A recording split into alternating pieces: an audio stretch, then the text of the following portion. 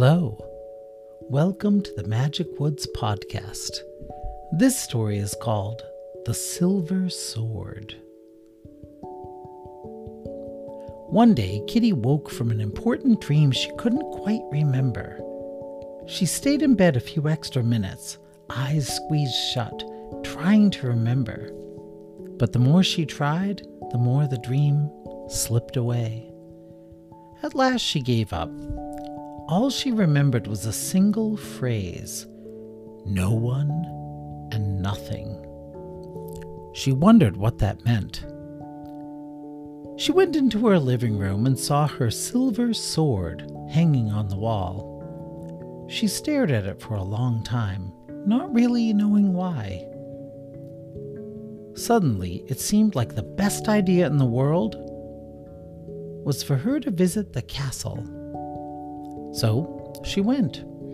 She walked through the forest, down the path to Sundrop City. It was a beautiful day, almost the first day of summer. Kitty had just entered the castle when Adria flew through the door, distraught. She told the king and queen that Lavamuck had openly declared himself again. He was living inside Mount Onyx and had turned it into a volcano. Geoffrey, who was now 9 years old, said, "Oh no!" King Whisker said, "We must assemble an army and kill him." And Queen Pinky said, "Let's just let the evil one be. Leave him inside his volcano and maybe he won't bother us." Well, Kitty suddenly knew what she had to do. "No," she said. "It's time an end was made of this menace once and for all. I will face Lavamuck alone." Whisker said, "We'll send an army with you." Kitty remembered the phrase from her dream, no one and nothing. "No," she said, "I need to go alone." Adria said, "At least bring a weapon." Kitty said, I can't. I'm supposed to bring nothing." So Kitty set out for Mount Onyx right then and there. She hadn't gone far when Doggy and Bunny caught up to her, riding on the back of Winnie Cavalier, the unicorn. They said, "We're coming with you." Kitty said, "Oh, thanks for offering, but I know that I have to go alone." Bunny said, "You can't defeat Lavamuck." Kitty said, "Well, I just know that I have to face him alone." In the end, they had to let her go. Kitty had just reached the ferry boats at the eastern edge of Sundrop Island when she saw a bunch of her other friends, including Rip-It, Mango, Christine, Judge Beaumont, the Expians, and Evelyn the Flower Fairy, waiting on the docks. They said, "We're coming with you, Kitty." Kitty said, "No, I have to go alone. I don't know how I know that, but I do." So they had to let her go. Kitty rode a ferry across the middle sea and headed towards the Badlands. After a few days, she could see fire and smoke coming from Mount Onyx. Suddenly, Adria appeared in the sky above, in Breeza form, and Bunny was riding on her back. Bunny said, "We're coming with you." Kitty said, "No, I know I'm on the right path. I need to do this alone. I can bring nothing or nobody with me." Bunny had tears in her eyes. "But how are you going to do this, Kitty? How can you defeat Lavamuck with your bare paws?" Kitty said, "I don't know, Meowmy. Maybe I can't. I just know I need to do this. It feels right." In the end, Bunny had to let her go. Kitty started climbing the slope of Mount Onyx, seeking a way inside. The mountain rumbled menacingly. Kitty felt afraid. She had felt certain she was doing the right thing, but now she wondered, was she being foolish? How did she expect to defeat Lavamuck alone, unarmed?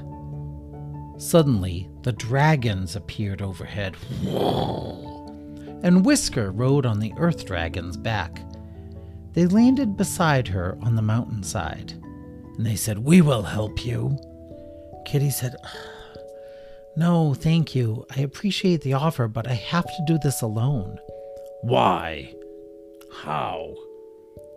Kitty said, "I don't know, I just do." Whisker handed Kitty a parcel. "Well, at least take this," he said. Kitty unwrapped the package. Inside was her sword, Dorinda. Whisker said, "Lava Muck fears that blade." And the dragon said, "Take it. It is foolish to go in there unarmed." Kitty said, "Fine." She raised the sword. It felt good in her paws. She felt a little less afraid. "But I have to face him alone."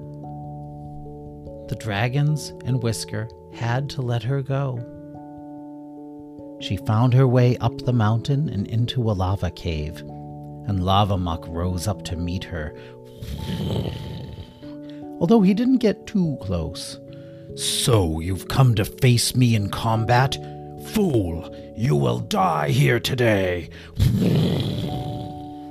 And Kitty just said, "Maybe, maybe not." Lava Muck churned and roiled, flames rising from his head. "You may have ruined my plans, but I will find a way to discover the word, and then I can make and destroy worlds over and over again, as I please, unto the end of time." Kitty went, "Yeah. I've actually been thinking a lot about this world. All world. I made it." "You did not. You merely said the word to enable this world to exist." Kitty said, "Yeah, and yet, Meow Me, this world does have lots of me in it. It has dragons, and music, and quests, and monsters, and root beer springs for my best friend, and discontent.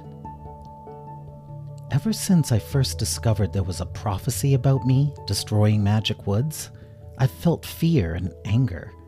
And that part of me, the part that doubted and feared, was fueled by you." Lava Muck went with his flames rising high. And Kitty said, "So yeah, that part of me was fueled by you. But you originally came from this world, which was made by me, and has lots of me in it. So I created you, in a way." Lava Muck flashed and said, "Fool, how dare you suggest such a thing? I am eternal. I wasn't created. I called myself into being, and I can't be killed." Suddenly, Kitty realized that she shouldn't have brought the silver sword. That wasn't the way to defeat Lava Muck. She said, "Oh, I'm not here to kill you. I'm here to accept you and take you back. You shouldn't be separate from creation. You are part of it. Death and destruction and anger are all part of life. So you don't have to be a separate entity anymore. You can be part of the whole." And she tossed her silver sword, Dorinda, aside, and the blade sank into a pool of lava. Kitty knew the sword couldn't be destroyed by the lava, but she also knew she would never see it again. And Lava Muck laughed and said, "Fool, how do you hope to defeat me now, with karate moves?" Kitty shook her head. "No." And then she raised her arms to Lava Muck. Lava Muck said, "Are you trying to hug me?" Kitty said, Sort of, I guess. I don't really know how this reintegration stuff works. Sorry." Lava Muck backed away a little bit, and Kitty stepped closer. And then Lava Muck rose high and put forth all his strength to smite Kitty to drown her in a wave of molten rock. He crashed down upon Kitty with all his fury and malcontent. But somehow, incredibly, Kitty absorbed the blow. The lava just washed over her and she was completely unhurt.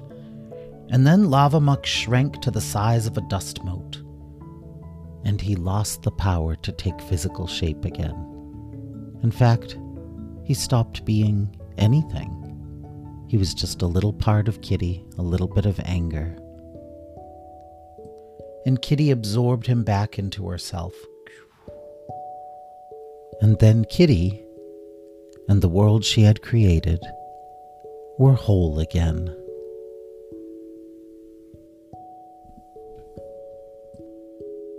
Well, that's the end of the story, The Silver Sword.